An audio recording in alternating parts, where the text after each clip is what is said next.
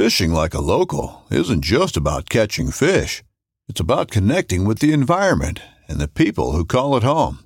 It's about hearing the stories and traditions that have been passed down for generations and sharing unforgettable moments with the people you meet along the way.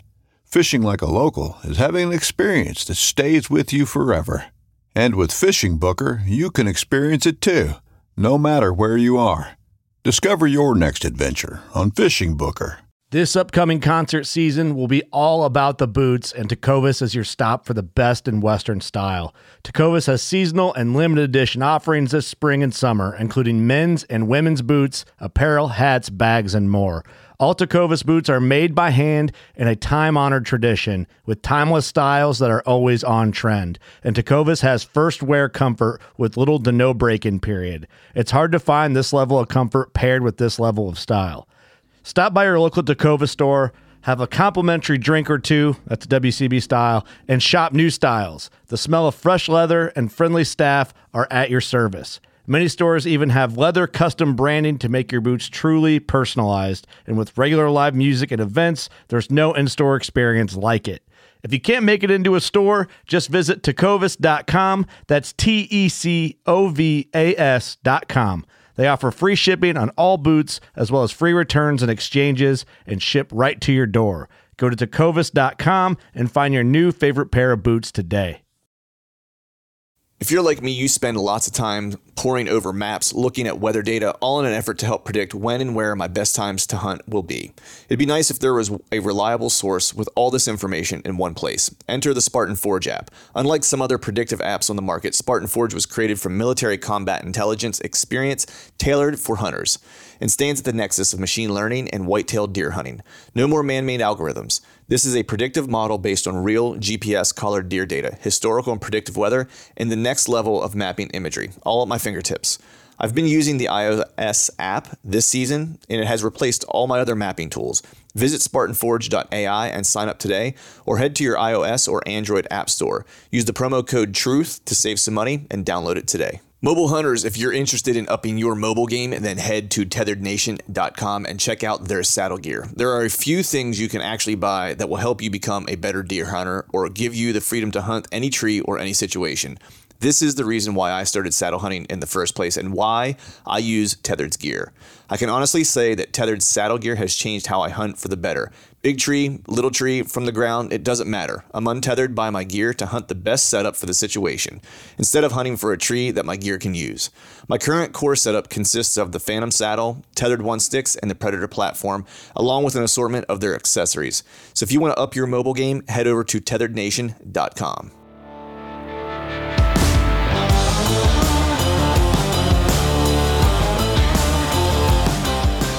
Welcome to the Truth from a Stand Deer Hunting Podcast, brought to you by Spartan Forge. I'm your host, Clint Campbell, and you're listening to episode number 314. Today I'm joined by my good buddy Nathan Killen, and we are talking about sometimes you get what you need and not always what you want. So stay tuned.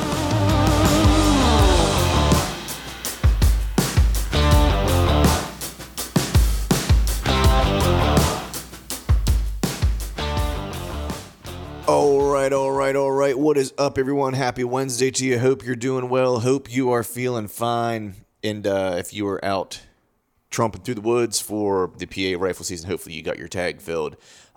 Season has come to a close, and now we are staring squarely at late season. I think there's roughly 2 weeks, off. I'm always bad with like how many days there is.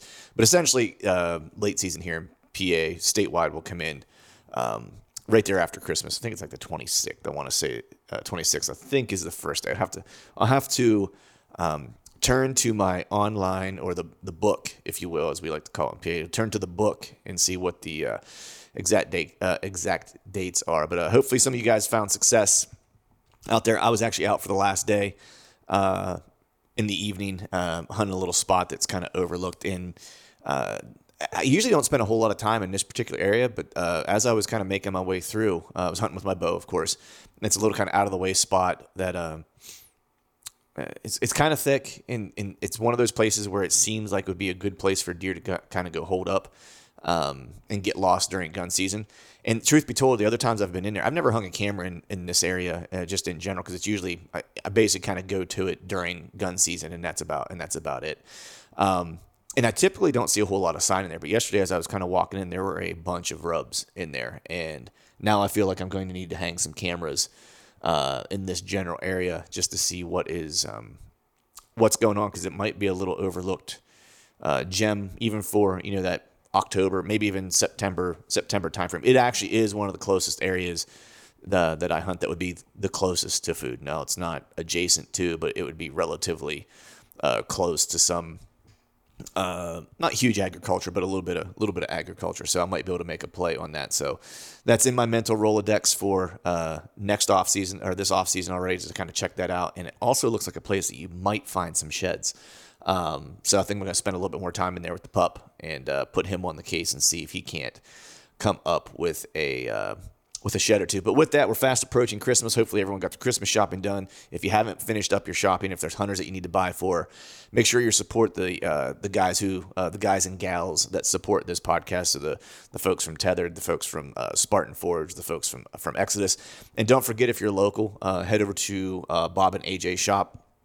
That's my local archery shop. It's where I go, get tuned, get my bow tuned, get dialed up. It's usually where, I always get my bows from those guys. So be sure you pay those guys a visit if you're in the general area, and tell them I sent you over to bother them, if you will. Also, if you haven't checked out the new Spartan Forge stuff that's been coming out, they've been slaying it lately with a bunch of new updates to the app. The newest thing was the slope angle feature, which is awesome. And they have the 3D modeling that occurs now as well on desktop and on the phone app.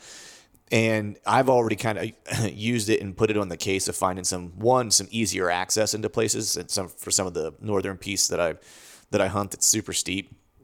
I started using the slope, if for nothing else, just to find a little bit easier kind of pathways into some of the places that I want to scout and hunt, as opposed to just kind of going straight up kind of vertical faces and stuff like that. And it also I started using it too, just to kind of dial into like low-lying spots that would make travel easier for deer that I might have overlooked. And there's some areas that I had scouted that the slope angle feature kind of made pop out to me of places that I've actually missed while scouting, that like, hey, this is probably where they're going to travel most often, because it's just a little bit easier of a path of resistance, and I've just kind of never stumbled onto it while I was scouting. So I've kind of earmarked those places to go back. I'm actually going to hunt a lot up there in late season, and so this is coming real handy and timely for me to, one, map out a little bit easier access, and two, have some places that I haven't been to yet that I think might be some decent spots to either throw hunts at, or at least check to see if deer are spending time in those areas that might be worthy of a camera for this off season, or maybe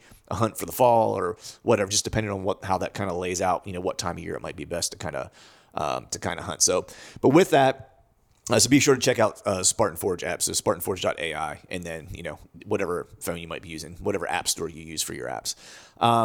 But today we're going to just kind of get jumped into today's episode. I got a cool guest on for you guys today. He's a second-time offender. You guys know him. You love him. Nathan Killen. Super good dude. He's actually one of my favorite people in the hunting space to kind of talk to. Not just because the dude is a killer and he does it with traditional equipment. That's all kind of known. But I think one of the things I most appreciate about him is just kind of his attitude toward hunting, and his appreciation for adventure, and his just appreciation for the experiences of hunting, tag filled or no tag filled. It seems like regardless of that, now he wants to fill tags, of course, but it seems regardless of whether he's filling a tag or whether the tag is being filled on a caliber of deer that he was intending it for, regardless of those things, he always has an appreciation for the experience, and it seems like his season is always going well. No matter when I talk to him, what his status is as tag filled, unfilled, whatever the case is, he always just seems to be having a good season because he has the right perspective. And he made a timely post this fall. It was really what kind of spawned this episode, because it happened right as I was getting ready to leave for Kansas. And he made a post that it was just kind of one of those things where sometimes, you get a right piece of information at the right time to kind of recalibrate or reset like your mental focus or like how you're thinking about things. And that was one of those things for me that I saw it and I was like, man, I'm focusing on all the wrong stuff. And it really kind of changed my perspective on the rest of my season, to be quite honest. And that's a lot of what we talk about today, is that, and that's why we kind of in the intro kind of mentioned, you sometimes you get what you need and not always what you want. I think the Rolling Stones had a song about that, which was a great song, and I think Nathan kind of used that kind of same idea for his season this year and framed his season in a positive way. And he had a great season regardless, however you want to frame it. So with that, we're going to go ahead and just jump into today's show and have a chat with my good buddy Nathan Killen. I hope that you guys enjoy the conversation as much as I did. And as always, thank you all for listening. All right, folks, welcome back to another episode of the Truth from the Stand Deer Hunting Podcast. And today I got my buddy on. He's a 2-time offender. There's no jail time associated with that, buddy. So you were in the clear for that. But I got my friend on, Mr. Nathan Killen. What's going on, buddy? Oh, just enjoying the evening. Just got off of work and had a little bit of supper and ready to talk some deer hunting. So that's right, man. I had me some supper too. Actually, I had some venison chili from the doe that I killed on Thanksgiving morning. Awesome. Yeah. So it could have been a little fresher, but you had Thanksgiving dinner that day. It wasn't backstraps for Thanksgiving. We did the normal Thanksgiving thing. So. Oh yeah. Ham and turkey. That's right. But we got it in a couple of days later, so it was good, and I had a lot to be thankful for that day. Not just the normal stuff, but man, it was things work in mysterious ways. I was having a rough season. That doe presented an opportunity, and I was like, you know what? Not going to look a gift horse in the mouth. I'm going to go ahead and take advantage of it. I tell you, I think that most of us have been experiencing a tough season this year. Everybody I talk to, no matter where they've hunted, it's been pretty tough for them. So. Yeah, I think you're not alone with that. Yeah, I've kind of heard that too. Not just from our buddies that are in Ohio. I'm sure you've heard this as well, but have had some struggles with some EHD. I had Jake Bush on. He talked about that. That he's obviously a guy who usually has a handful of deer, and it's October 5th. You're like, all right, about time for Jake Bush to make a post of a big deer he's killed. You know what I mean? Yeah. Yeah. But he's had a tough go of it, and it was kind of cool talking to him because one thing we kind of talked about was just less about the doldrums of how tough the season was, but the silver lining that it's kind of provided him, as far as really kind of doing a lot more scouting than he scouts a lot just in general, but doing even more than he typically would, and it's going to pay dividends in the long run. And so he's trying to find a positive out of a bad situation. And I think being able to have that mindset a lot of times when you're going through the grind of a season is it's almost as valuable as the tag in your pocket in a lot of ways. What do you think? Oh yeah, for sure. And one thing that we need to look at is, just the adventure aspect of it. Most of the time we base our seasons off of field tags as far as, how successful they were. But really and truly, especially being bow hunters and stuff like that, we need to look at the adventure aspect of it as much as a field tag, if not more, because really and truly, just being out there and enjoying God's creation and, just living in a free country to where we can do stuff like that, how important that is. So, it's more than just field tags. Yeah. Yeah. I try to always, when things are going bad, I try to always remind myself that there's a lot of people out there that wish they had my problems. That's exactly right. And I try to have that perspective, and I try to just take a moment when I'm in a tree or, Kansas, or if I'm in Idaho or wherever I'm hunting, especially those mornings where you watch the sunrise and you're just like, man, I can't imagine, like, you couldn't find a painting or a picture to be That's more right. majestic. You know what I mean? And I'm like, and I'm watching it.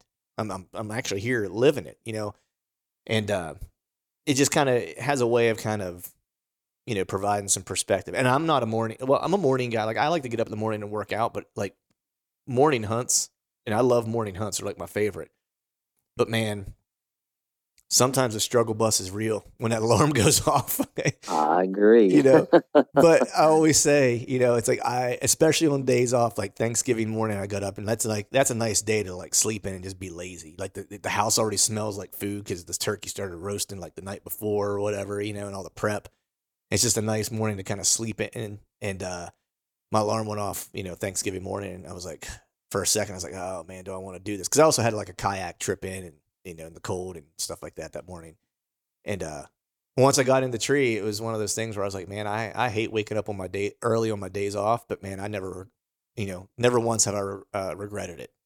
Oh yeah, yeah. Like you said, early morning hunts, getting up early and stuff is hard, but really the hard part is just making that first step. That's Once right. you get out, get a shower, get freshened up, and actually hit the road or whatever, heading to where you're going, you get woke up and you're ready to face it. So Yeah, that's right. It's doesn't hurt when you get like a boot full of water first thing whenever you're putting your kayak in. oh That man, that'll wake you up in like I've 25-degree done that. weather.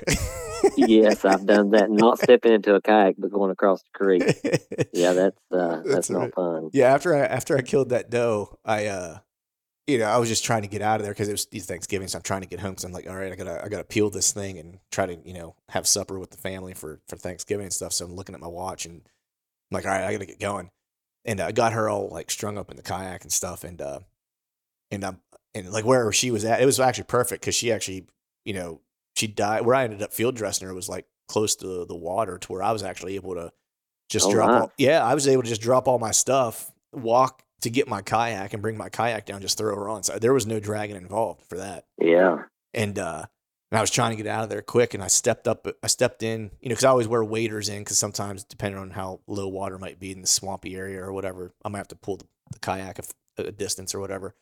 And I was just trying to get out of there, and I stepped in up over my boots and filled both boots up on my way out. But it was one of those things I just kind of smiled and laughed because I was like, hey, you know what? I'm headed home. I got a deer in the kayak. It's Thanksgiving.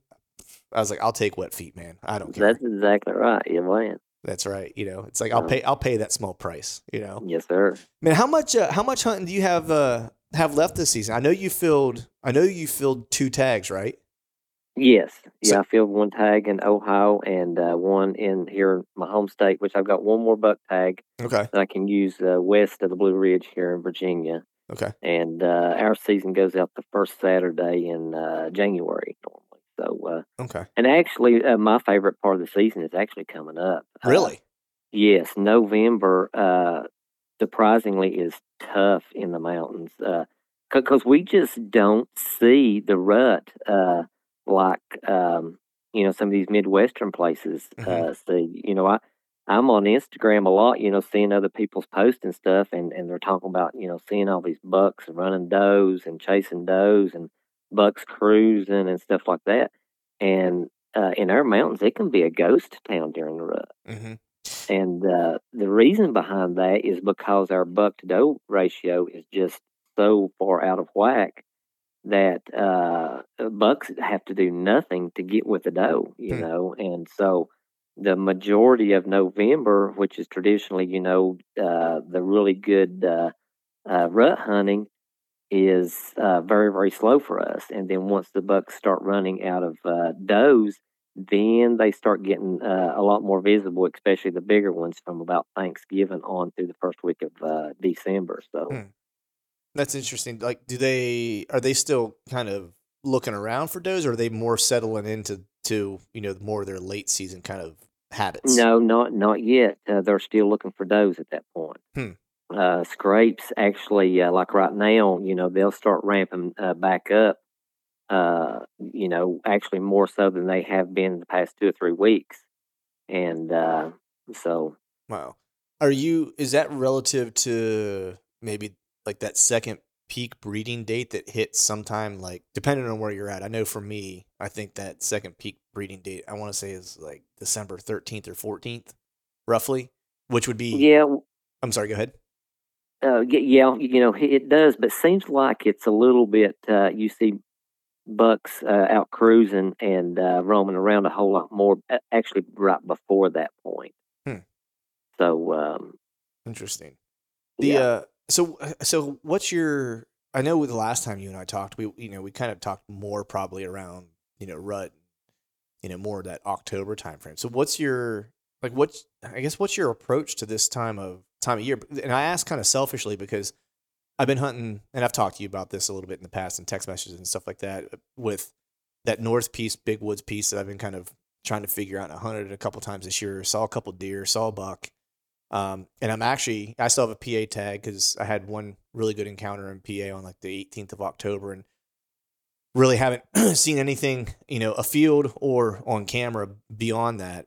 And I don't want to waste sits, hoping. So I know I have good bucks up in that north piece, and so I'm just going to kind of go up there and spend my December and January, or half of January, because I think our season's up until the middle of January up there. And I'm just going to basically spend most of my hunting time, bow hunting up there in the late season. And, it's not, I don't want to say it's low deer density, but it's just very pocketed, like where they just kind of live in certain areas. So I'm kind of selfishly asking, like, how do you approach this time of year any differently than you would, say, October or, November for you? Well, not really much different than November, because I'm still going to be concentrating on the major terrain features, that's going to funnel any cruising buck, and I would want those type of terrain features to have, some scrapes and stuff like that, normal rutting type sign that you would see, and but I would focus on those. And like you said, our deer are in pockets too here, so like right now, the leaves have all fell about a month ago, so by this point, heavy feeding sign is going to be accumulating a lot.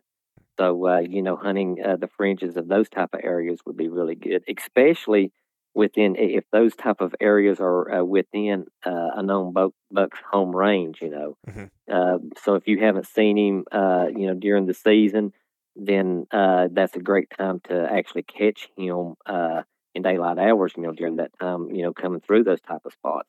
And you never know. A lot of big bucks from other areas, they roam greater distances during this time period. So, you'll have bucks that you never even knew existed show up during this time of year. So. Right. Now, do you find whenever you maybe have a wayward buck that's just kind of showing up, do you find typically he's going to use the same areas that you maybe have seen other kind of deer that you've targeted use? So, like, for example, yeah. They know where to go. The people underestimate the knowledge that a big buck has of all the areas around. I mean, especially if he's 5, 6, 7, 8 year old. He's been there and lived there long enough, even if it's not within his core area, that he already knows where to go to. Right. And it's funny how. And how they use like their smell, sense of smell. That I think bucks use that more than we even realize that they do, especially for locating does and stuff. Right. Yeah. So, I mean, I witnessed that this year in that encounter that I had, because I was set up on a primary scrape, and I had a picture of this deer. In hindsight, I knew I had a picture of him because he came in and he bedded 40 yards from me, and I didn't realize either. I saw one shooter come in the morning around 8:30. This is October 18th, and he came in and I saw him and I was like, oh, that's a good buck shooter, and I couldn't tell if I had a picture of that deer or not, but I could see, enough of his frame and stuff. I was like, if I get a shot, I'm gonna shoot him, and he was 40 yards away in this little bit of brush. And he was just kind of hanging out in there. And then all of a sudden, he just like took off, like didn't run, but like he wasn't wasting any time leaving, And then I was kind of scanning and watching because I thought that was kind of odd and didn't see anything. And, ended up kind of looking back over to my right and just kind of, doing your normal scanning. Well, I don't know how much time goes by, but I'm looking and I'm like, that looks like an antler over there. Like, and there's just like, anyone who hunts thick areas has experienced this. There's like one hole that's like 2 foot, maybe 3 foot wide through the brush that you can actually see the ground. What I mean? Like 40 yards away. And there's a down log that's right there. And like through that little hole, I could see what I thought looked like an antler. And I'm like, and Nathan, I'm like the worst shed hunter on the planet, so I can't pick out antlers to save my life. So I was convinced it wasn't an antler. You know what I mean? I'm like, that's not an antler. And then I was like, well, I should probably throw the glass on it just to make sure. So I throw the glass on it, and I'm like, man, that does look like an antler. I was like, man, that's pretty realistic looking. And then all of a sudden it moved. I was like, oh, man. And then I saw his frame, and that buck bedded there for 2 hours, 40 yards away. I just watched him. and the way the wind was working. And it was cool to watch it because, you know, I like just being around deer when they don't know that I'm there for obvious reasons when you're hunting, but more so because I like to just watch and see how they react to things. Yes. And just observe a mature deer. Because I knew after I got a good look at his rack through the binos, I knew what deer it was because I had one picture of him only. And it was like late September. That was it. The only time I ever got a picture of him. But he had a very specific antler characteristic that told me it was him.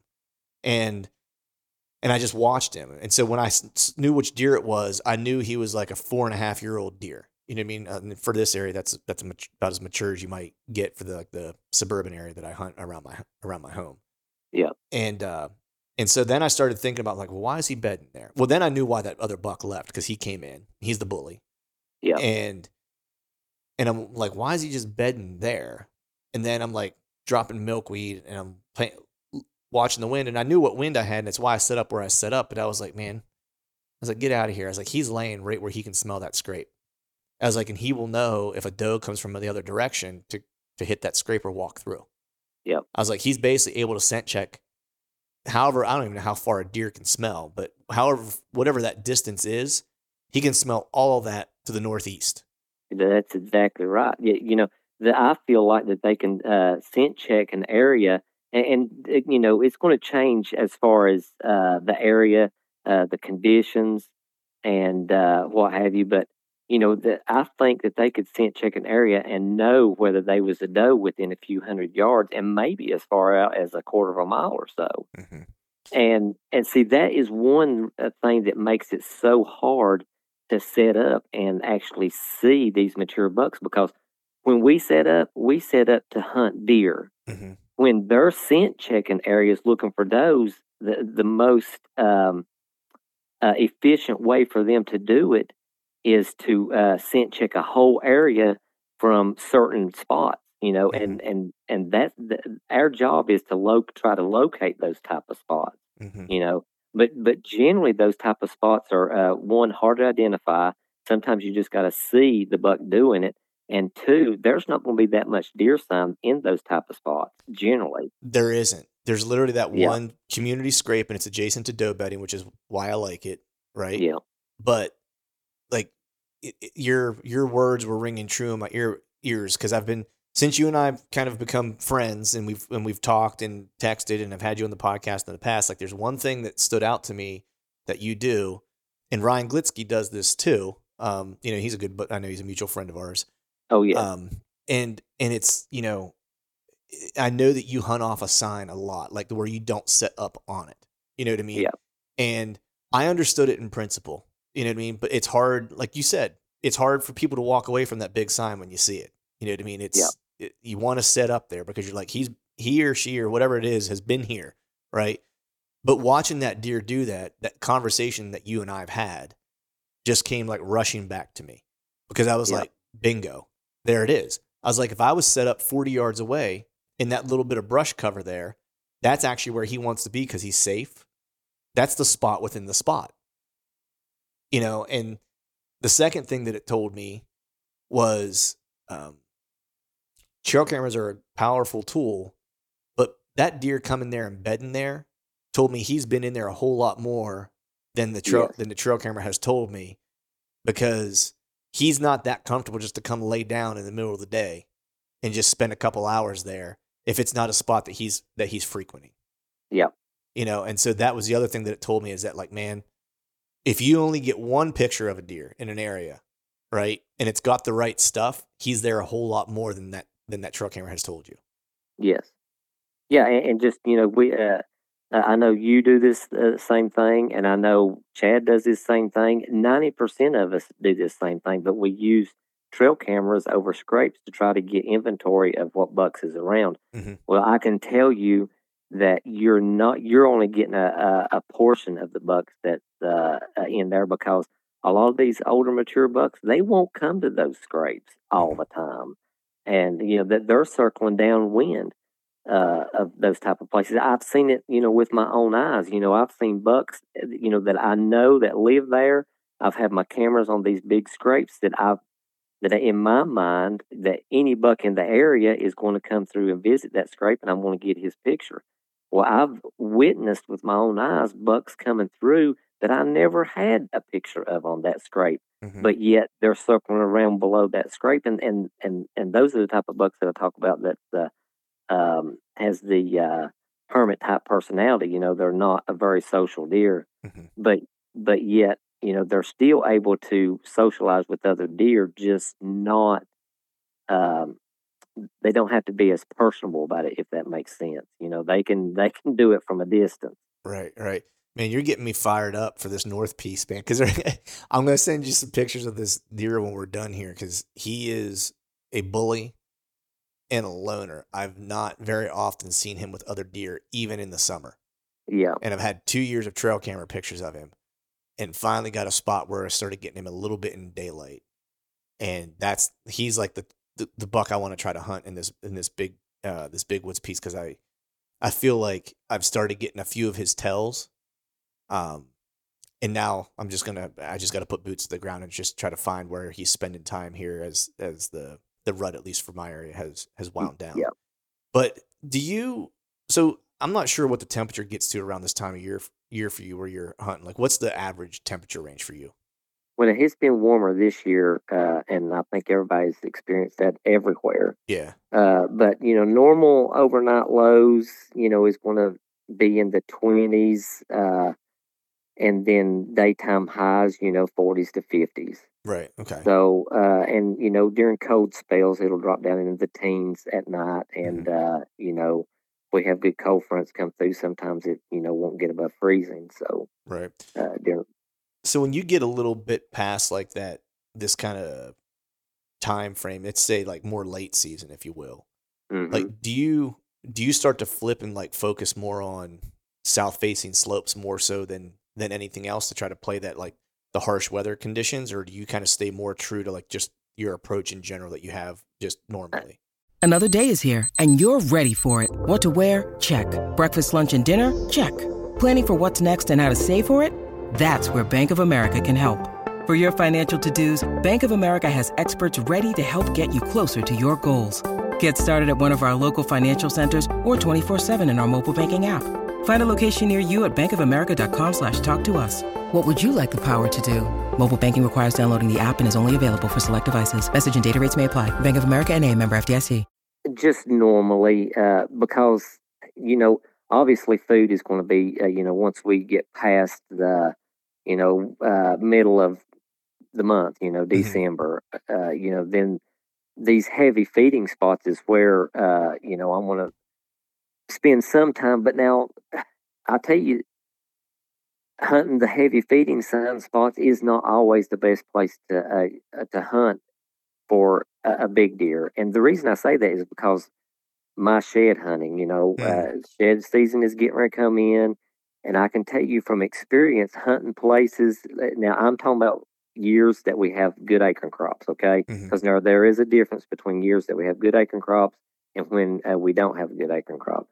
Years that we have good acorn crops, the places that you see really tilled up is 99% of the time these doe groups coming in, and it's, you know, 3, 4, 5, 6, 8, 9, 10, however many deer, you know, is tearing these places up.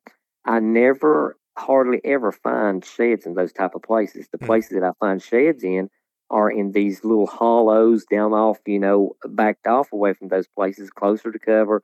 You'll see where it looks like 1 or 2 deer have been, you know, feeding around. That's where you generally find your bigger antlers. So that tells me that, you know, if you hunt the heavy feeding sign, then you're not in the right type of spots most of the time. Now, on years that we don't have a heavy crop of acorns, the deer are, if there's grassy type fields close by, then all the deer are going to be forced to use those type of areas, and that is where you want to, you know, do your shed hunting and late season, you know, hunting. But generally, you know, you're not going to see a buck in open type country like that. So not daylight hours. That's interesting, because this year for me around here that was one of my biggest challenges this year was, you know, I've spent, you know, however many past several years, you know, to all the places that were new to me, whenever I was doing all my scouting postseasons, in season, whatever it was, I was marking, all the feed trees essentially. Yeah. That way I would know, then I'd go back through in September and check them, and see, or even during the summer, I'm hanging trail cameras, just using binos to see what's holding any, holding any acorns or whatever. And this year I checked every single spot that I had marked, and there wasn't a single tree dropping, and it just, and that was the other thing that kind of threw me for a loop, because it actually, I don't want to say it messed up, but it changed the behavior around these community scrapes that I had found. And what I had realized was that some of these community scrapes, because I've prioritized ones that are more so related to being adjacent to doe bedding, well, that doe bedding had shifted, because the reason that doe bedding was used so heavily was because it was so close to those feed trees. Yeah. And so it kind of threw everything out of whack. So as long as I have acorns, or I have some mass dropping, then those are always going to be good and in play. But like, my inventory in and around those community scrapes was way down this year based on that. Yeah. Up in southern Ohio, and you know where I'm talking about. Yeah. I was up there this past winter shed hunting and scouting, and I found the most impressive scrape that I've ever seen. Really? I mean, you could park a car in this scrape.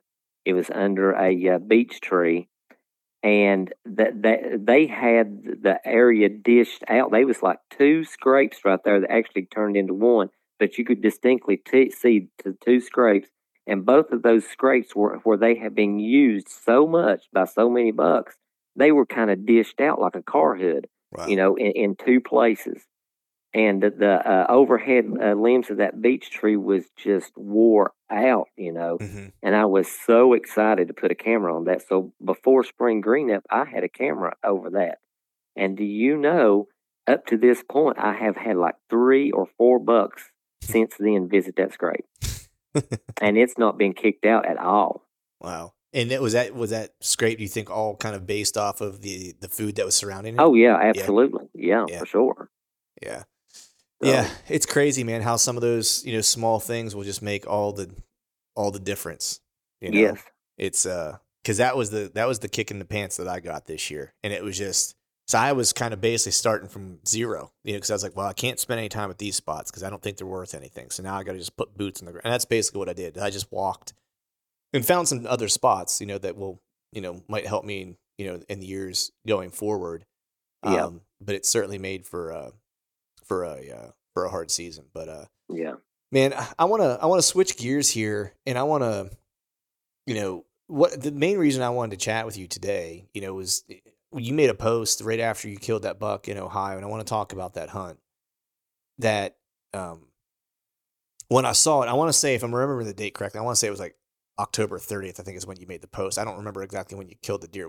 Did you kill the deer on the 30th, or was it prior to that? It was the 29th or 30th, somewhere right there, yeah. Yeah, so I saw that post, and it was, selfishly, it was one of those things that was, it was the words I needed to see, at the exact words I needed to see at the exact right time. Because I was getting my pants kicked off me, essentially, for the season. And that's one of the reasons why I love following you throughout the season, because it's good to have, I think, buddies in your corner who can help you gain perspective. And I always get that from you, and I know that you always kind of have the right approach, the right attitude, the right mental kind of makeup. And I think having people like that to watch and learn from, at least for me, is refreshing. So I'm always curious, man, your ability to be in the moment with humility is something that, I hope that one day I can better, do a better job of and emulate. And I know you're a man of faith, and I'm just curious if, like, is this something, that ability to kind of be in the moment and be humble, does this just kind of come to you, or is this something that, as you've gotten older, it's become more of a more of a salient point of your hunts? I'm just curious, like, how you, how you're able to manifest that, essentially. Well, I don't know. I've kind of been, I guess like that all my life. I'm a very humble person, and I don't purposely be humble. I think everybody should purposely try to be humble. it's just my nature. Mm-hmm. I can't help but be that way, and I'm just the type of person that I don't want to hurt anybody's feelings. I try to look at things from other people's perspective before I jump to conclusions or judge things. So I guess that helps me out there. But we'll talk about that specific post, and we're going to rewind to the 1st of October. Mm-hmm. I went to North Dakota and hunted for a week up there. Me and my girls went up there. It was an absolutely fantastic trip. I mean, we were very close to the Canadian border. We drove up the Canadian border, looked across, and we didn't actually go into Canada, but it's exciting to be able to look across the, the border there and see Canada, which it looks just the same, on that right. on our side. But I've got a buddy that recommended me to hunt there. He's, we was talking one day. He said, what's your favorite hunt or something like that? And I said, I would love to go on a Canadian whitetail hunt. I said, just that the setting there would have to be, just awesome. And plus those just giant Canadian whitetails. And he said, well, you need to go to North Dakota. So I made that trip. It was worth it, but I seen less than 10 or 11 deer the whole trip I was there. And I seen one little old bitty buck, So, that kind of, I don't know, kind of put a damper on me because, I was hoping to go up there and at least see, something. Yeah. But the temperatures were, 30 degrees hotter. And, for northern whitetails, that's a, that can put a damper on any whitetail, movement, no matter where you hunt, if the temperatures are that much hotter than what they normally would be. But, it was still a great hunt. I went up there. I have, I've never hunted elk, but while I was there, I got to hear bull elk bugle 2 different mornings. Oh, that's cool. I got to, I seen more elk sign than I did actually deer sign, and I seen some moose tracks and stuff like that. But anyway, it was just really, really slow hunting, but it was still a great trip. So come on back to Virginia, and I'm hunting an absolute giant here in Virginia, and I'm hoping he's still alive. But while I was in North Dakota, he daylighted, and this was our first week of bow season. He daylighted 3 times, and he was within 15 yards of my stand. Man! And I'm in North Dakota, not seeing very much. But anyway, fast forward on to our Ohio trip. Went up there, and we're hunting public ground up there, and the temperatures. It was really hot hunting in short sleeves, and it was very, very dry. The deer just wasn't moving and just wasn't leaving any sign, So, we all go to these places with hopes of seeing or killing, a giant that we don't have in our home state or what have you. So, we just get up there and just not seeing the sign and stuff. So, I realized that hunting is going to be tough anyway. So, the following week was still showing, hot temperatures. And normally when you go on an out of state hunt, if you're there during November, at least some point in a 5 to 7, 8 day trip, you're going to have a few days that's, going to have more seasonable temperatures. But they wasn't forecasting that.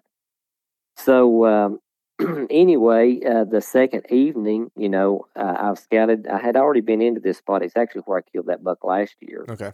And I went back into that spot. That was actually the first area that I went into, and I had put a trail camera out, and the batteries had went dead, and I just didn't have the pictures on it that I was hoping to. But I wasn't seeing the signs, so I went to a completely different area, checked it out, and then went to another area and checked it out. Let's see. By this time, it was like the second or third day. Mm-hmm. And, but anyway, I went back into the first area, and I noticed there was some fresh grapes being laid down. So I went up into this thermal hub that I had found back in when I shed hunting, and I set up, and, within an hour or so into the hunt, I looked up on the side of the hill, up on one of those bedding points, and there was a buck standing there. And I put my binoculars on him, and I thought, he's not really the kind of buck that I'm looking for. I believe I'll just, give him a pass. And the longer I sat there and looked at him and thought about the situation, I thought, if he comes down here, I will probably end up shooting him. Mm-hmm. And so he did. He came right down there and gave me a perfect shot. And, I shot him and he didn't go 70 yards and piled up. And, I went up there and North Dakota with the hopes of killing a giant, and it just don't always work out that way, and trophy hunting in general, it can take a lot of fun out of you hunting. Yeah. And I think that a lot of other guys can attest to that. So we just really need to keep these things in perspective. Not only is trophy hunting, it can take the fun out of it, but a trophy, is different from, region to region. Yeah. And also the time you have available. Mm-hmm. Social media is full of these guys killing these giants and stuff like that, but we don't always know their situation.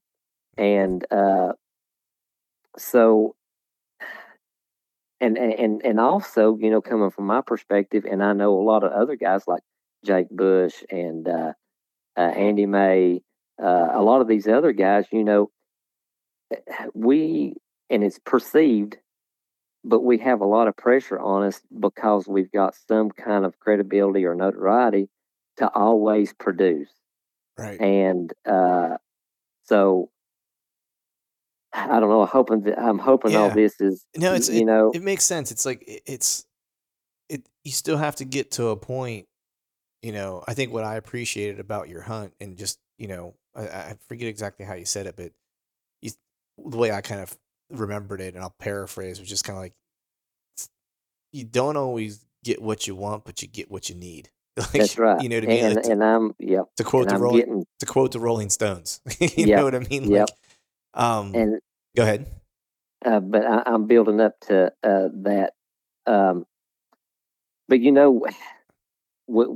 some of us have certain reputations, and all that builds up, and like I said, it's perceived pressure because, trust me, the guys on social media and stuff that kind of look up to those type of people, they really don't care, right, what you kill. That they're more interested in learning from you. Yeah. But still, there's that pressure there that you put on yourself, But anyway, and then another side of it, which is actually the behind this post, everybody knows that I'm a Christian, Mm-hmm. and if you're a Christian, God looks at you the same way that we look at our own children, Mm-hmm. because we are His children, Mm-hmm. and our children may have certain desires for certain things, but we truly know what they need more than they know what they need, Mm-hmm. because of the maturity and stuff. But I may have wanted the Boone and Crockett buck, but that buck made me happy. Mm-hmm. It had been a tough season up to that point, and I just needed to humble myself and realize that that was a nice deer. Yeah. He may have just been a 3.5-year-old buck that 115 or 20-inch deer, but you know what? We're out there to have fun and enjoy it, and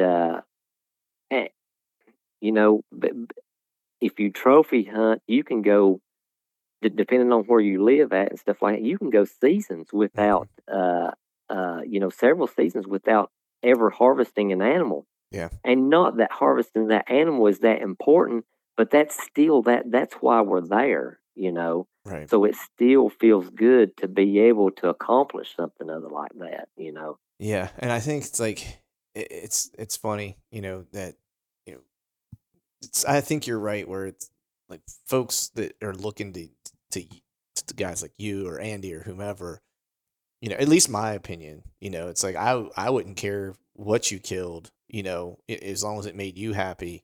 I just enjoy, I'm fortunate. I have a podcast, so I get to know a lot of guys. I'm just fortunate and grateful that I can actually talk to you outside of like the podcast and and just have conversations and texts and talk deer hunting and stuff like that. Would care less if you killed a 80-inch deer, you know what I mean, or 180-inch deer, you know what I mean, because you're a good dude and you're willing to share information with me, and and you're always gracious in doing that. And so I just want more people like that, and I want those folks like you and the Andys and guys like that to just always hunt for themselves. You know what I mean? Because it's really easy, I think to get lost in that, and it blows my mind sometimes. It's like I hear of people losing friendships over deer. Yes. You know what I mean? And it's like, I can't think of something more ridiculous, you know what I mean, than being that mad over something you don't own. That's, you know what I mean? That's exactly right. The friendships anymore. Now, I haven't always been this way, and I will admit that. I have always put, as far as time, now I have never put a deer between me and somebody, but I have put my time between me and somebody. Oh, in other words, and I've been guilty of that. But anymore, it's more important to me, the friendships that I've gained through this sport, more so than the deer. Because trust me, you'll remember those friends and have more good times with them than the memories of these bucks that I have on the wall. I enjoy them on the wall, but I enjoy the relationships more anymore. Yeah, and Chad and I've always said, like, when he and I have talked about it, it's he's one of my best friends, and we always kind of joke about this when we go out on hunting trips together. It's like, because we'll talk like, hey, you're gonna kill a giant on this trip. We're kind of pumping each other up, getting ready for the trip. You know what I mean? It's like, yes. And then, but at the end of the day, it's like we always talk about it. It's if I kill a giant or you kill a giant or whatever I kill or whatever you kill, you and maybe 3 other people actually care. You know what I mean? At the end of the day, That's you and exactly maybe 3 other people are actually even going to remember what I killed. You know what I mean? So why would I ever invest my time, and my energy in worrying about what people might think when they're not going to think anything for the most part? Exactly right. Yep. And if I killed a spike and I called Chad and was like, well, I shot that doe on Thursday, text Chad a picture, and he was just all kinds of pumped. He's heck like, you know what I mean? He's like, heck yeah, dude. He was like, well, because it was actually the first one with the kayak too. Because I've been trying to get blood on that kayak for like 2 years and it just hadn't worked out. And it finally happened, and it's like, and he was like, heck yeah. He's like, kayak trip, it's awesome. And my other buddy was like, dude, it's so sweet. You're getting a kayak and deer out. You know what I mean? It was just, they were all jacked up because of what you said earlier, the experience, the adventure, and doing water access just adds like an element of adventure for me. You know what I mean? It's just, it's outside the norm. And so, and it was a goal for you. Yeah. I wanted to put blood on that kayak. I didn't really care how it happened, but I wanted to put blood on that kayak because I just wanted that experience. I think that goals are something that every hunter should have, but I don't think that you should let those goals ruin your season or your hunt if you didn't accomplish them. Right. And go ahead. I was just going to say, that keeping your sanity and having fun is way more important. Oh, 100%. 100%. I couldn't agree more, man. And I think, as hunters, we sometimes forget that. I've tried to do a better job of keeping that, that perspective. I feel like I do a little bit better of a job of it now. And I don't know if maybe it's because I'm a little older. I did start doing jiu-jitsu. And that is, I saw that. Yeah, that is a humbling sport. Yeah. And if you have any interest in doing it long term, and you're new, your ability to have some humility is going to be the only way you survive the beginning of it, because you are basically everybody's punching bag for years, until you gain the requisite skills to compete, effectively. And if you're at a good place, the guy in which I am, the guys all treat you well and they teach you as they're beating you, you know what I mean? Because they want you to be better because you make it harder for them. So that makes them better, and so everyone's there to kind of do the same thing.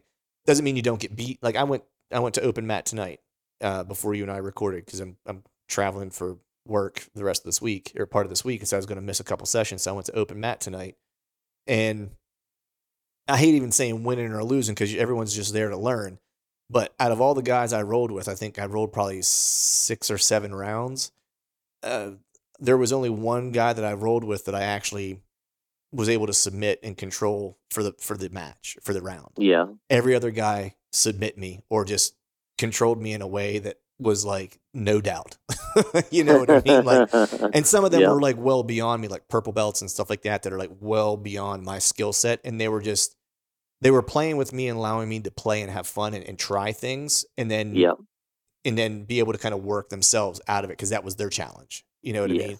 And so it's always good to have people like that to train with. But my point being is that I think since I've started doing that, it's actually helped me have a different perspective on my hunting season. Yeah. I wasn't nearly as I don't want to say upset or disappointed or have as much anxiety, might be one way to say it, over not having the type of deer around me that I wanted to have. Yeah. I was just like, this is what the season is. You know, I was like, and I just need to adapt and just accept what it is and just continue to work. And if it works and it happens, it'll happen. If not, then it won't, you know, and it's not for lack of trying. It's just, you know, it's just not in the cards. And it's the first year that I'm actually excited for late season, you know? And I was like, maybe that's the silver lining for me. Maybe that's it. Maybe this was, you know, this had to happen because I needed to have growth and experience in another area. And now which I'm usually not excited about late season. I'm actually excited about late season this year for the first time in, I don't know how long. Awesome. Yeah. You know, I love late season. Yeah. It's talking to Jake Bush got me a little fired up about it, you know, cause he actually grew up in that, not in that general area, but you know, north. And where he grew up, he hunted very similar type of stuff. And so he and I kind of talked offline about it. And he was like, hey, look for this, look for this, look for this. This is how I would hunt it. This is how I've found success in late season up there. He's like, and if you can find these things, he's like, man, I don't want to say fish in a barrel, but he's like, you know, they're going to have very limited resources. And when you find the resource, he was like, they're all going to be there, you know? Yeah. At least in this area. But man, I want to get back to, you know, you mentioned Thermal Hub, and we've described these in the past, and I know you broke down like kind of like what you look at in terms of thermal hubs, but this particular thermal hub that you found, what was the setup for this one? Like how did that thermal hub come together? What was kind of dumping into that spot? Well, this thermal hub, what it was a hollow that run, the mouth of it was to the east, and it run kind of northwest a little bit. And so once you got up into the head of that hollow, it actually split, and you had one fork went left and one fork went right, and so that created a point right in between. And then you also had little old finger ridges that come off, you know, from the left and the right. So you had essentially, you know, let's see, 1, 2, you had multiple points right in there in that one spot, and that main point up in the middle was actually facing out of the hollow and was facing, you know, kind of an easterly direction. Okay. So, you know, any west-northwest wind is going to be coming across the top of that. And but now this year we had more easterly winds than I can ever remember during season. I would agree with that. Yeah, and the thing was, that was the other thing that was kicking me in the pants all season long, was like most of the spots. So the acorns were bad, and so like a lot of the places I thought were going to be good, you know, just weren't panning out. And then all the spots that I kind of find or that I kind of locate, I specifically find for like southwest winds. And a few for north, northeast when that front rolls in that, you know, you want to, oh man, I want to be in this spot whenever I get a north or northeast. You know what I mean? Yeah. But majority of my setups are southwest because that's like 80% of the wind, you know, prevailing wind that I'm going to get around here. Yeah. So which made for, you know, an even tougher season. So, you know, what's on the agenda for this year? Let's find some east wind setups. Yeah. You know, because at least then I can take advantage. Because I mean, let me ask you a question, because I hear guys talk about this sometimes. Some guys absolutely love an east wind because it's so rare, and that it just messes the deer up in terms of like their bedding kind of patterns. Yeah. Do you ever play off of that? Is that something you pay No, attention to? I don't. I don't pay attention to it. Uh, to be honest with you, whenever I walk into the woods, on my way in is when I'm deciding where I need to set up. Really? Yes. Now, I say that, I I'm going off of, I'm just like everybody else. I watch the news, I see, or I look at my Spartan Forge app, and I, see which direction the wind is, being predicted to be blowing.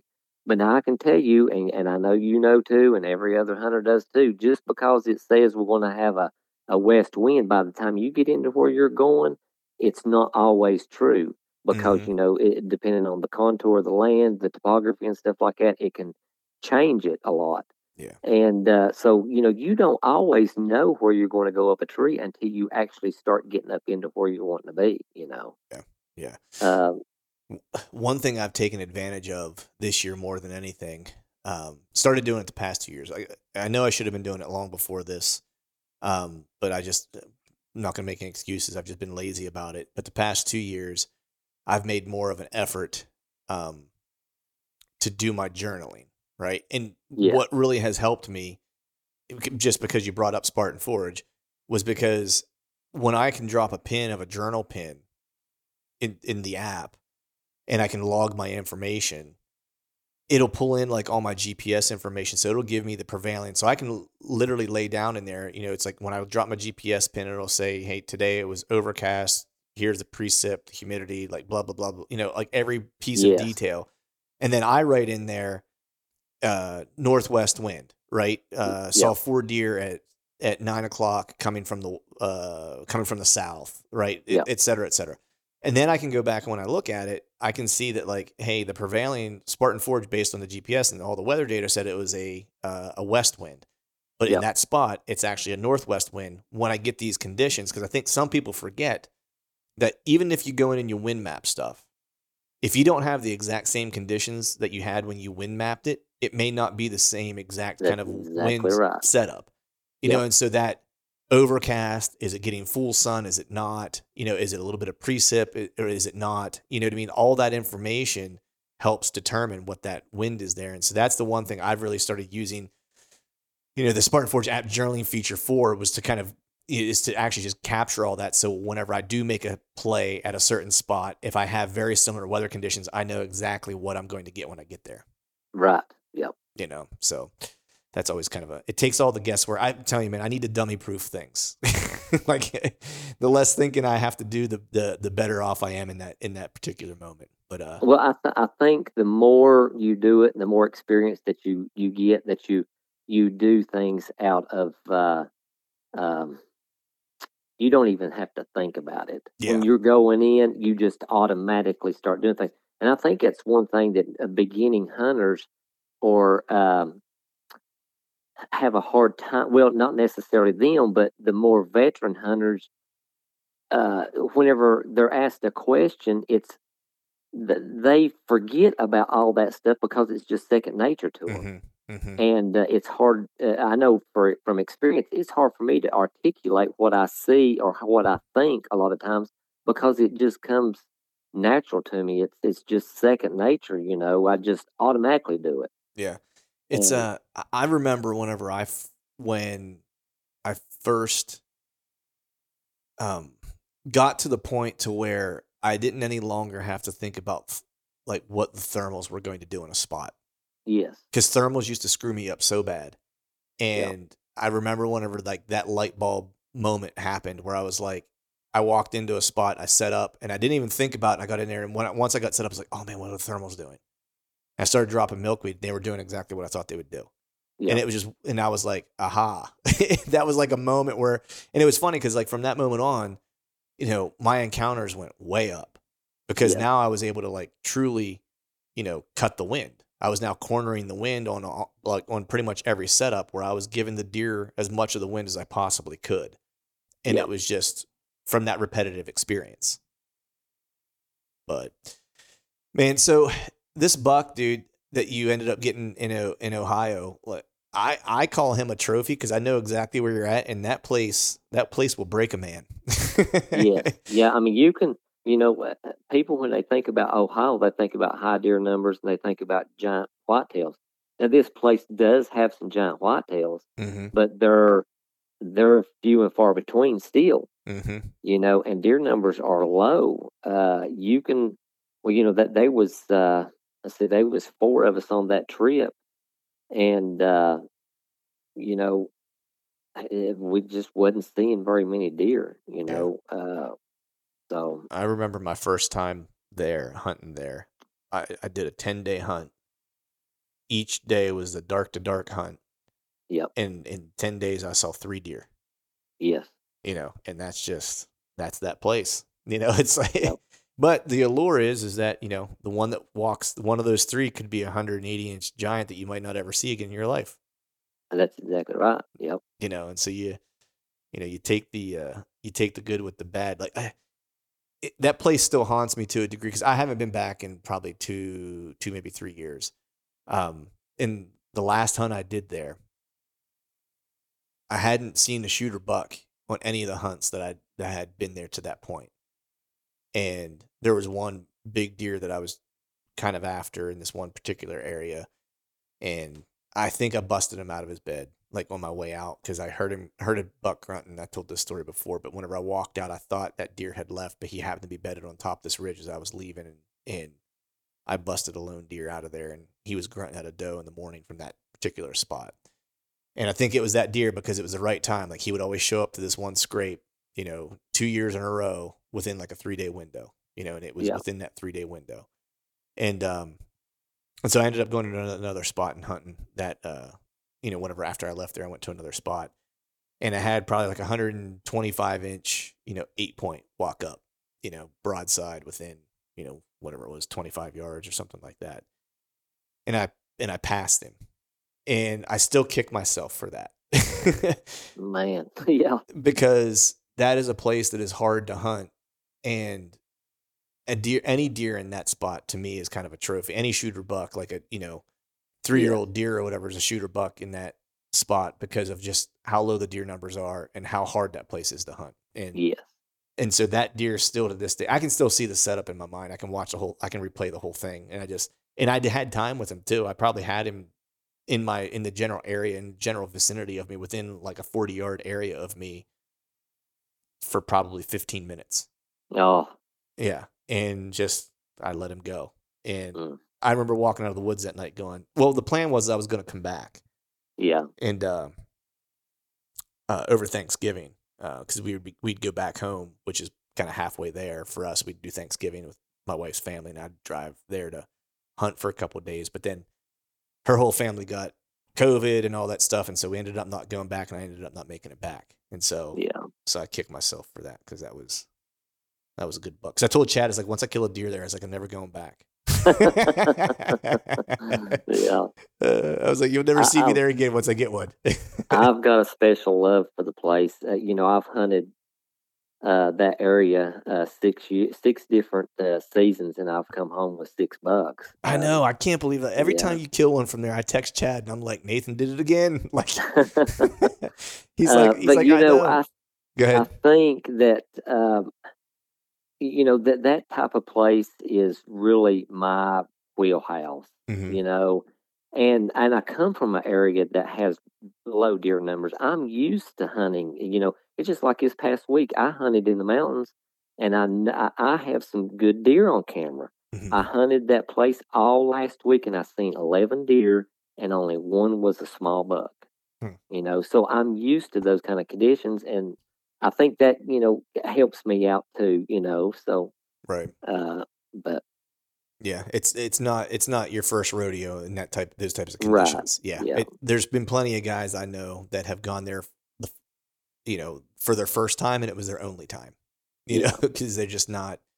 It's a hard place to hunt. It's not for it's not for the faint of heart. If you're a person who likes to see a lot of deer, it's probably going to be a miserable week for you. Yeah. But man, I want to go to your second buck, man. So you had the Homestead buck.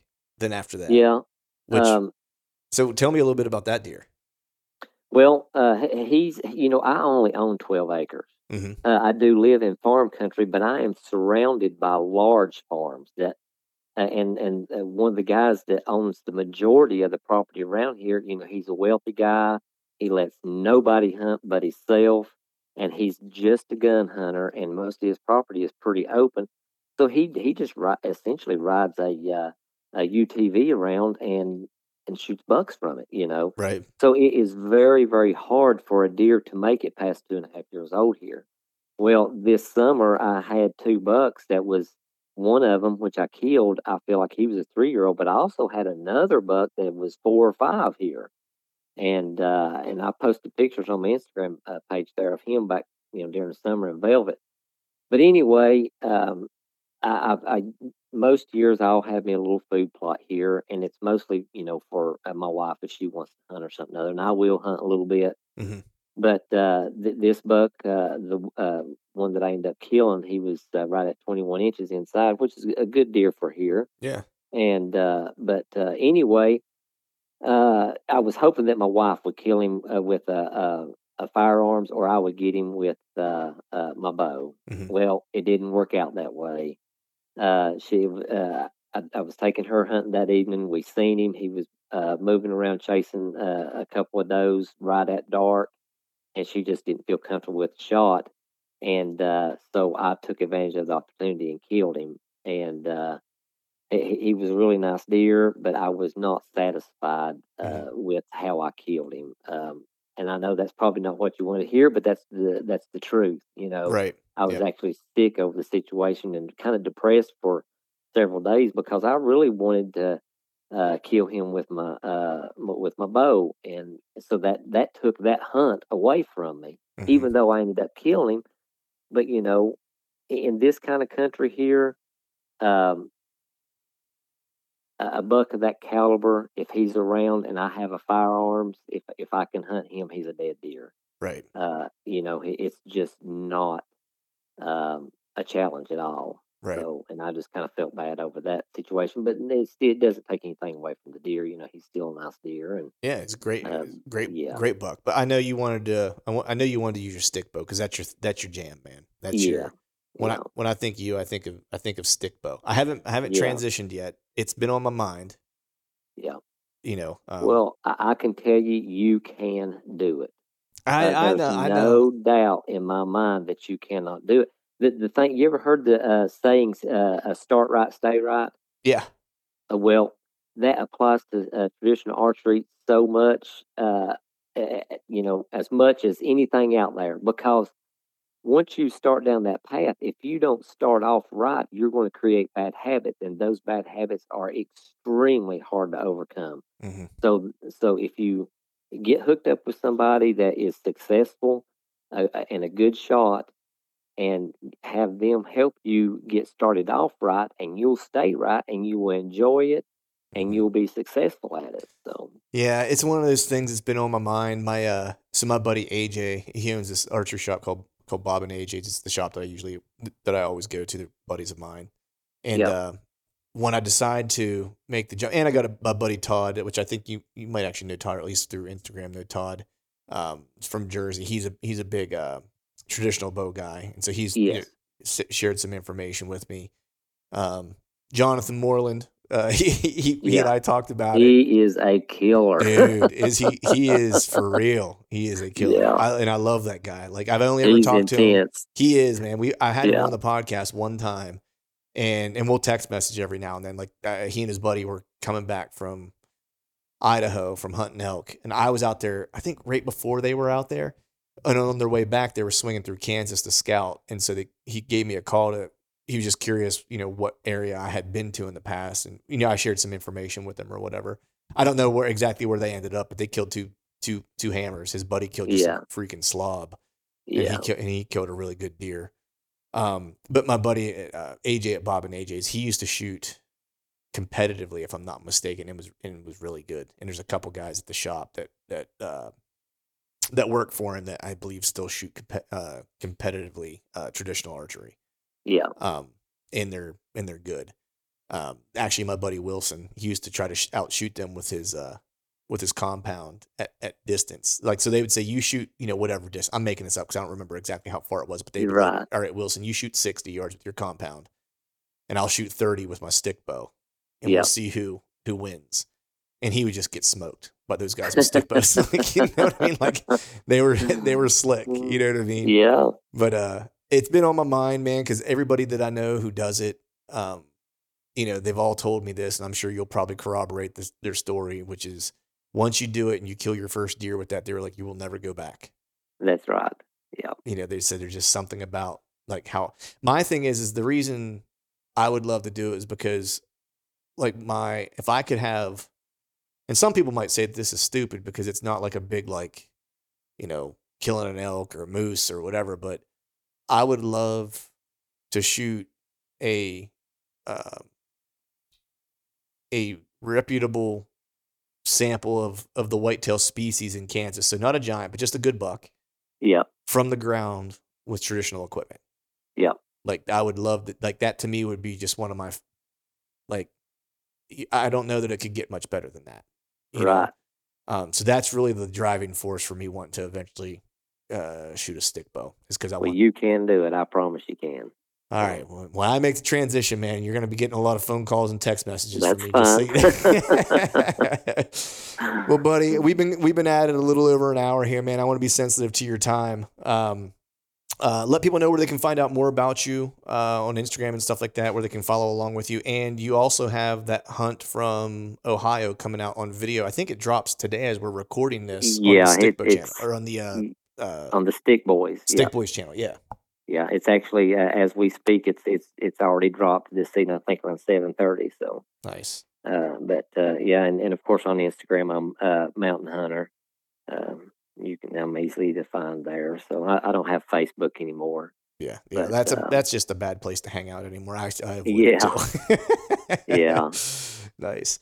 Well, everyone, check out that video. I know that's what I'm going to do as soon as I jump off of here, is going to watch that video. Well, at least once my Steelers start stinking. They're playing Monday night, so I might watch a little bit of that. And once they're stinking real bad, then I'm going to switch over and watch something that's going to be uplifting, which is Nathan killing deer. Buddy, I appreciate you coming on, man. It's always a pleasure talking to you. If I don't talk to you beforehand, I'll send you some pictures actually of this deer that I'm trying to kill up north. But if I don't talk to you beforehand, Merry Christmas to you and yours. And I hope one of these days our schedules work out to where actually we're able to get together and scout or do something together, because I'd absolutely really like to get together with you at some point. Okay. Yep. Thanks for having me, buddy. All right, folks, that is a wrap for today's show. I'd like to thank all of you for listening. If you haven't yet, please head over to iTunes and leave us a 5-star rating, and be sure to subscribe to the podcast. And while you're at it, head over to YouTube and give us a sub there as well. I'd be super appreciative if you do those couple things for me. And before I shut this thing down, I need to give a big shout out to our partners who continue to help us make this podcast possible. Tethered, Spartan Forge, Exodus, and Skull Brew Coffee Company. And until next time, we'll see y'all.